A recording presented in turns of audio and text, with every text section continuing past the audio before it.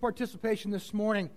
Time change. Everybody, it's early, a little groggy this morning maybe, so I thought we'll get your little brain juices flowing a little bit, do some audience participation. How many of you have ever signed a contract for anything? Okay, lots of you have signed a contract. Somebody tell me, Donna, what was your contract for? Buy a house. Okay, so you signed a contract to buy a house.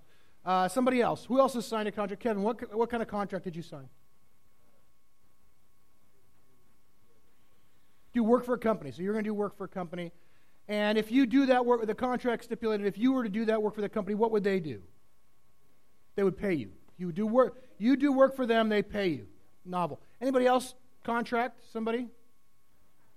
Car loan. Okay, so car loan said you sign a contract. If they give you this car, you pay them. So it's reverse of that, but also a contract. Okay, very good, very good. Paul? Okay, we'll talk about that in a minute. Marriage license is technically not a contract. Marriage license is technically not a contract. You make no agreement to do anything for anyone. All a marriage license is actually a record. It's a record of an event. Mortgage is a contract. If you've ever purchased a home, and probably any large purchase, especially a large purchase in which you're going to finance, you'll sign a contract. Basically says, we'll give you this house if you agree to pay us this much money a month. And let's just say here now, for example, this might be a little bit too close to home. If you don't pay that money every month, then what happens? It's in the contract, Donna. And then what happens?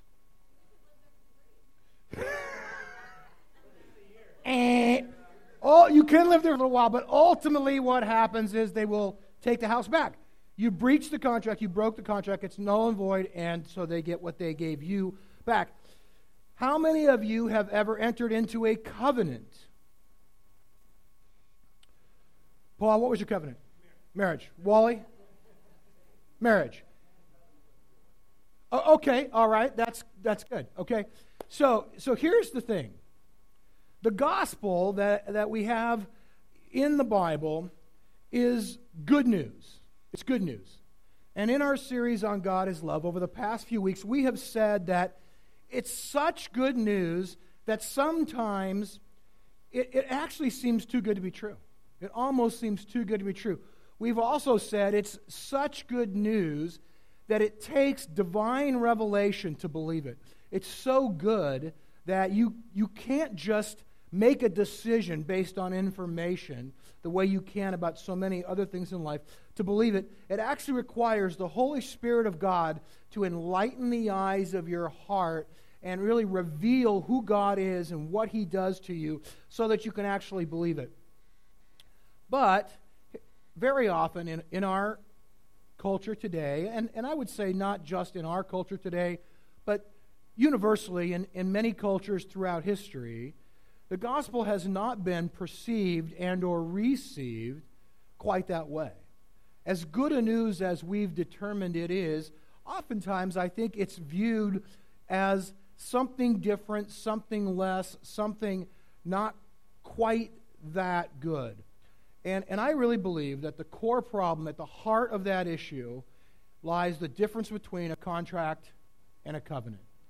And so, even though they tend to be viewed similarly and in some ways look similar, they're actually quite different. So today we're going to continue in our God is Love series, but I want to focus directly today on covenant love. So let's just take a second and pray, and then we'll talk about covenant love. Lord, I pray, I agree with Jake's prayer. I pray we would see the invisible today. We would know the unknowable. We would experience the height, the depth, the width, the length of the love of God. That you would enlighten the eyes of our hearts. That each and every person here would come to know you and experience you in a very real and deep and different way maybe than they ever have before. That you would do this for us today. That your kingdom would come and your will would be done. Amen. So in a contract, I think we determined pretty clearly that it's a two-party agreement. And it's basically something for something. A contract is something for something. You do this for me, I'll do this for you. Contract is not a bad thing. It's a good thing. It's helpful and really necessary. It's necessary because if there were no agreement, people would take advantage of others quite often. So it's a good thing, but it really is different than a covenant. A covenant it's a pledge or a vow to commit to something. I like Wally's example of covenant in war. The clearest and most defined and most commonly understood example we have of covenant in our society is, of course, that of a marriage. And in a marriage, you exchange vows. That's the covenant. And these are pretty stock, standard. Maybe you said something a little different. Maybe you wrote your own. But typically, it's something to this effect. To have and to hold from this day forward, for better or for worse, for richer or for poorer, in sickness and in health, and I promise, in the presence of God, our families, our friends, to live with you and love you till death do us part. There's no, if you do this for me, I'll do this for you in marriage vows. It really is a 100% commitment. It's a pledge and a vow to commit to something. Now, Paul brought up a wedding license. Wedding license is not a contract, nor is it actually anything between the two spouses. All a wedding license does is record for the state that you were actually married on that day for legal purposes. No one has ever approached a divorce court saying, you broke our wedding license. It has nothing to do with it. But we'll talk about a little bit more about wedding license, and I think maybe, I don't want to be too subversive, but a negative aspect of that in a minute. So a contract essentially is conditional. If you don't meet the conditions of the contract, whatever was on the other side of that contract will be returned. A covenant is unconditional. There are no conditions there. In fact, it stipulates quite the opposite. It's for better or for worse, in sickness or in health, for richer or for poorer. It's a promise to do something how long? Says it right there. Till death do us part. Till death do us part. It's unconditional. You sign a contract, and although we do sign the wedding license, we don't sign the wedding vows. I love this. This is my favorite part of the whole thing. You sign a contract, what do you do at the end of wedding vows? You kiss. You kiss. It's so good. Such a better deal. I would rather kiss than sign a contract any day. You too, huh, honey?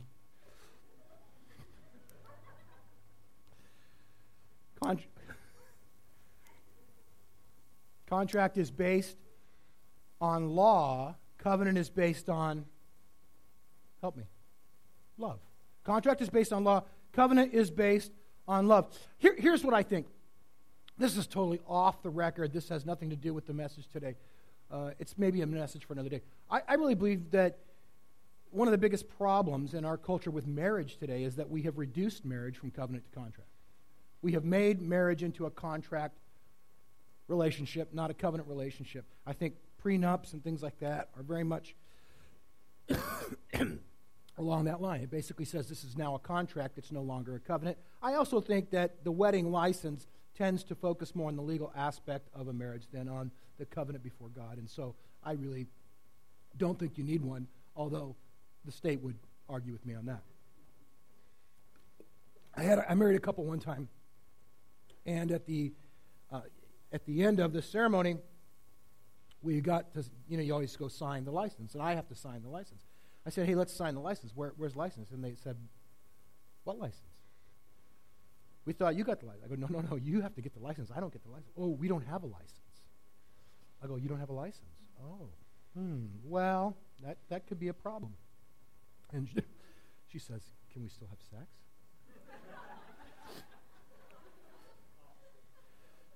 That's between you and God. And apparently the state of Oregon. But let me just say this, that covenant is a major theme throughout the Bible. Contract, not so much. In fact, I was thinking about it. I didn't want to misspeak. But I am personally not aware, maybe there, I'm personally not aware of anywhere that contract plays any kind of significant role in Scripture at all. However, I think we all are aware that covenant plays a very significant role all throughout really the Old Testament, and I think we'll see today the New Testament as well. So the core problem to me is this.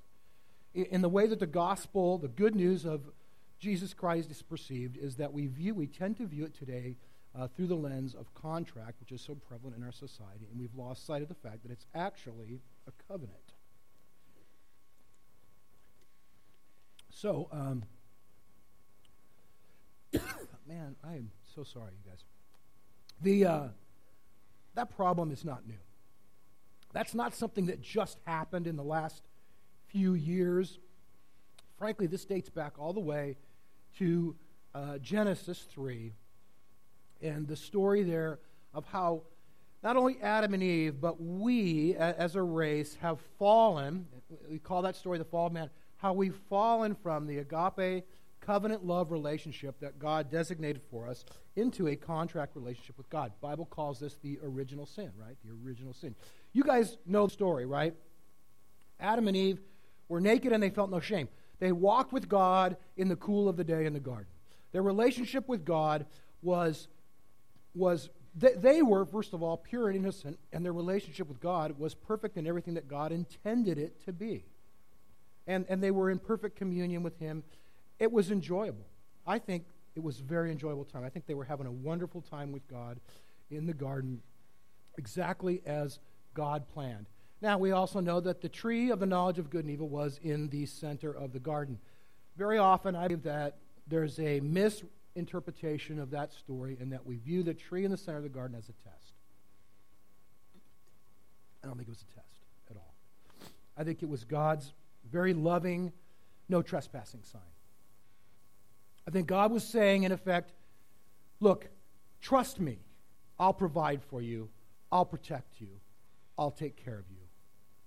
Don't worry about a thing, but don't go over there. Don't go over there. And you see, here's the thing. We were created in the image of God. We're to be like Him, but we're to be like Him in terms of our character and our behavior, not in terms of our wisdom and our ability to judge others.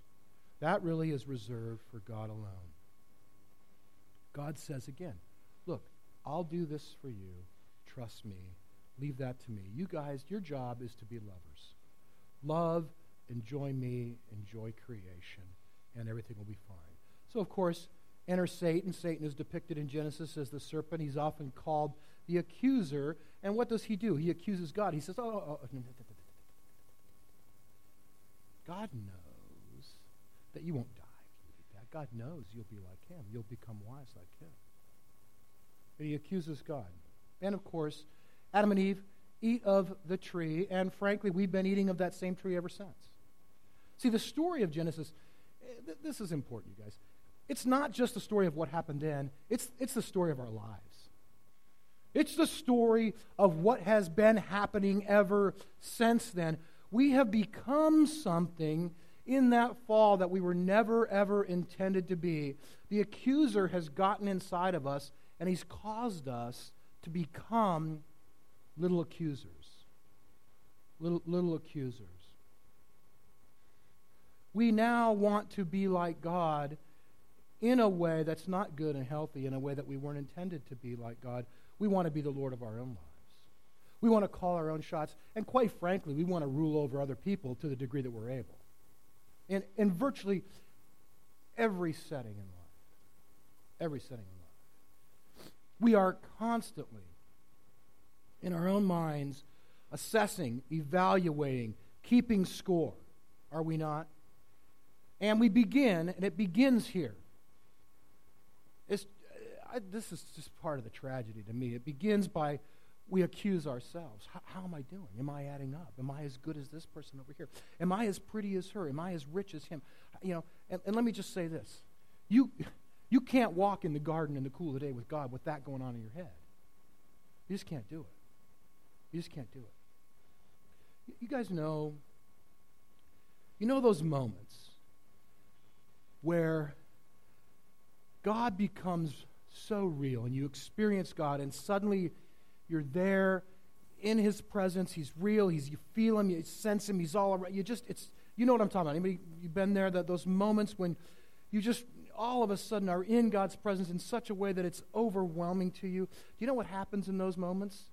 The accuser shuts up. The accuser shuts up and you don't hear those voices. All of a sudden, it's pure and clean the way God intended it to be. You're not focused on how you're doing or how anybody else is doing or what they're doing for you or anything else. You're just in the presence of God. And as soon as that moment ends, and sometimes they last longer than others, but when that moment ends, the accusations start right up. You go, oh yes, I almost forgot I am a slug. And it comes right back to that again. Most of the time as we walk through life, even as Christians, definitely as non-Christians, I think when we become Christians, the balance shifts a little bit, but we still spend considerable amount of time feeling empty and alienated from God and separated from our Creator, but longing and desiring for Him. And let me say this, everyone feels that. Whether they admit it or not, acknowledge it or not, even know it or not, everyone feels that alienation. The quote I'm going to read you is a little dated now. It comes from 1994, but it's so profound. It's by a guy named Douglas Copeland. Copeland is sort of a Gen X guru. He coined the term Generation X, wrote a couple books, and then in 1994 he wrote what is sort of the postmodern manifesto called Life After God. And he spends about 300 pages. It's a story. It's a series of stories talking about that emptiness and that alienation and that separation and that sense of longing. And then the very end of the book, he says this. Now here is my secret. I tell it to you with an openness of heart that I doubt I shall ever achieve again. So I pray, the guy's not a believer, I pray that you are in a quiet room as you hear these words. My secret is that I need God. That I am sick and can no longer make it alone. I need God to help me give, because I no longer seem to be capable of giving. To help me be kind as I no longer seem capable of kindness. To help me love as I seem beyond being able to love. Postmodern Gen X theologian, I would have to say. Nails it. That's where we live. It all feels so wrong. Something is wrong, and we try to make it right. And what do we do to try to make it right? Typically, we shift the blame. We stop accusing ourselves and start accusing everybody else. Because, why? Because if you're worse than me, I feel a little better about myself, at least for a little while, right? So I'll accuse you. You know, I may be a gossip, but at least I'm not gay. I mean, I may be a glutton, but I'm not a criminal. I may be a liar, but I'm a cute liar. Right? Isn't that what we do? Isn't that what we do? Now, at that point, really, frankly, the whole thing's a mess.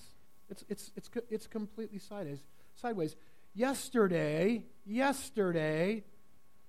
Adam and Eve were walking with God in the cool of the day in the garden, and now they're terrified. I heard you in the garden, I was afraid because I was naked, so I hid. It's all different. Can I tell you God didn't change? They changed. God didn't change, they changed. They see God differently because of their own sin. And they're afraid and they hide. And now they accuse God. And they say, oh, God's mad all the time and He's out to get us. God, we better hide because God's going to get us. God's up there. He's watching. He's waiting. He's going to bust us. He's like a cosmic traffic cop with a cosmic radar gun. And He's going to get me any minute, you know. And if He doesn't like what He sees, He'll make bad things happen. Oh, you guys have misbehaved. Here's an earthquake. Have that. Or here, you know, I'm going to send a famine. I'm going to send a disease. You guys are sinning. So here's AIDS. Oh, you guys aren't following after me. Well, here, have an earthquake. Take that. And that becomes our view of God.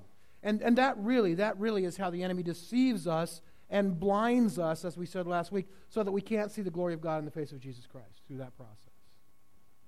We now see God as the accuser, and we see the accuser as God, and we have reduced everything into contract terms, legal terms. We now view this whole relationship with God as a negotiation, And it no longer is the agape covenant love that it was intended to be. And really, when you begin to see the good news, look, the best you can hope for in that deal is a good deal. That's it. That's the best you can hope for, is a good deal. And when you begin to see the good news as a good deal, when the good news is presented to us as a good deal in terms of legal contract terms, if you obey me and do what I say, I won't zap you.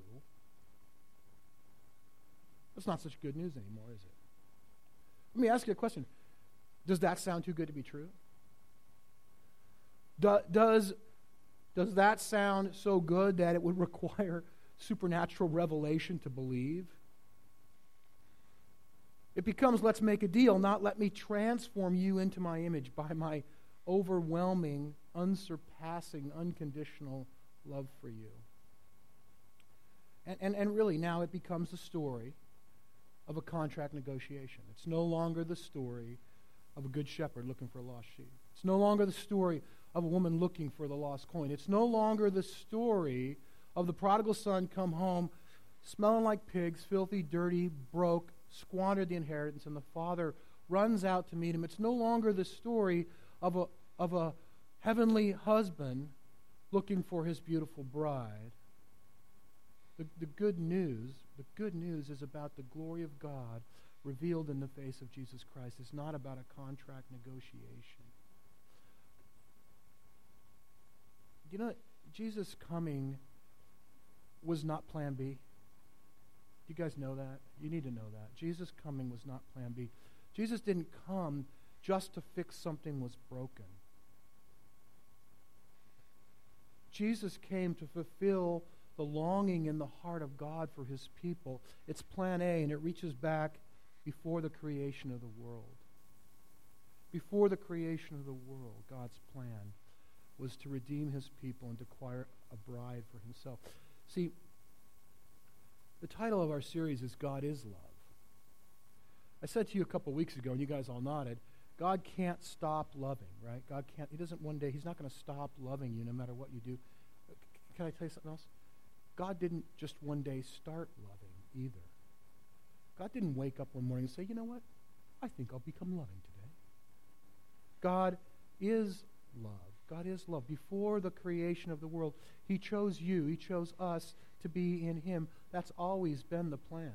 From the beginning, God wanted to invite you and I, he wanted to invite human beings into a covenant relationship with him. That's always, always, always been the plan. God's plan has always been to acquire a bride. That's why Ephesians 5, Paul says it's a mystery. He's struggling to even describe the relationship with God, but he says it's like a marriage. It's like a marriage. That's what it's like. The joy that you know in a marriage relationship, the joy of the wedding, that's the joy that I intend for you to have in my relationship with you. Jesus didn't come just to solve a problem.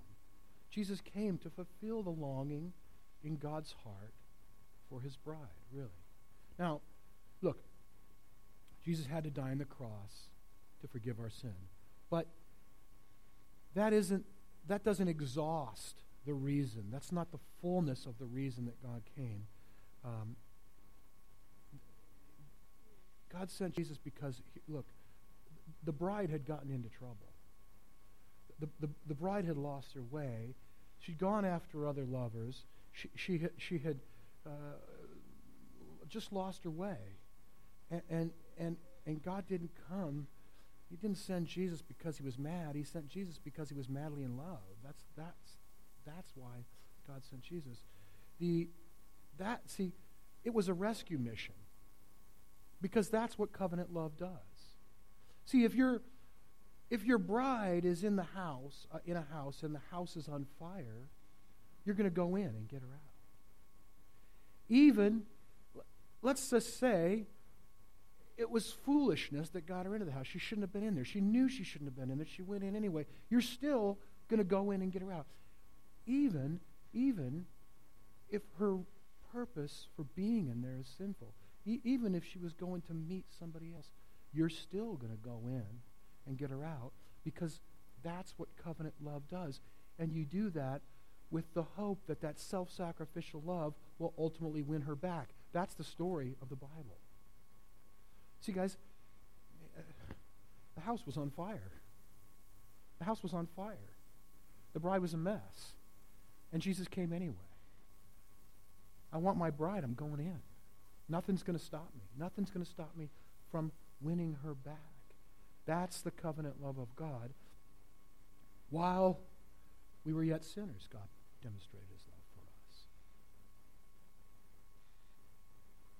See, that's why the story ends with a party. That's why the story ends with a party. The shepherd found the sheep, threw a party. The lady found the coin, she threw a party. The son came home, he threw a party. Revelation, God comes back, what happens? A party. It's a party. God didn't say, he didn't rescue, the shepherd didn't find the sheep and then say, now look what you made me do.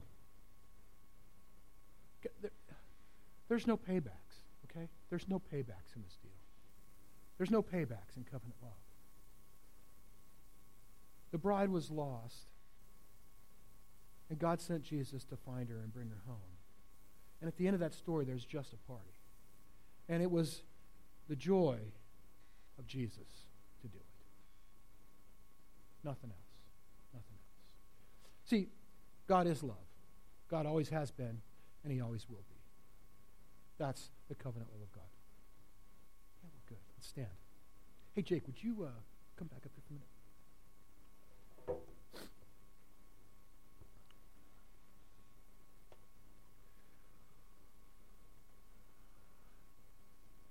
We're going to pray, and I'll invite our ministry team to come up. If you'd like prayer today, you can come up and let them pray for you.